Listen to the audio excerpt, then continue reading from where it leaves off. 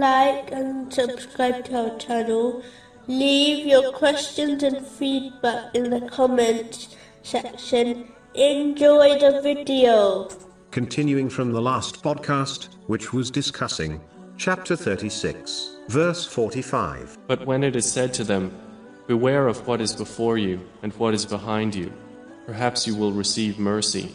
Specifically, it was discussing the importance of not adopting hope for a long life. Islam does not teach Muslims to not prepare anything for the world. There is no harm in saving for the near future, as long as priority is given to the hereafter. Even though people admit they may die at any time, yet some behave as if they will live forever in this world, to the point that if they were given a promise of eternal life on earth, they would not be able to strive more to accumulate the material world due to the restrictions of the day and night. How many people have passed away earlier than expected?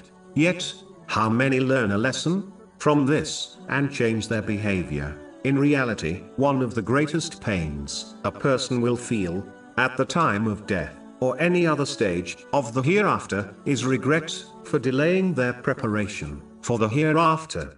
A person would be labeled a fool if they dedicated more time and wealth on a house which they were only going to stay in for a short while, compared to a house they were planning to stay in for a very long time. This is the example of giving priority to the temporal world over the eternal hereafter. Muslims should work for both the world and the hereafter, but know that death does not come to a person at a time, situation, or age known to them, but it is certain to come. Therefore, preparing for it and what it leads to should take priority over preparing for a future in this world which is not certain.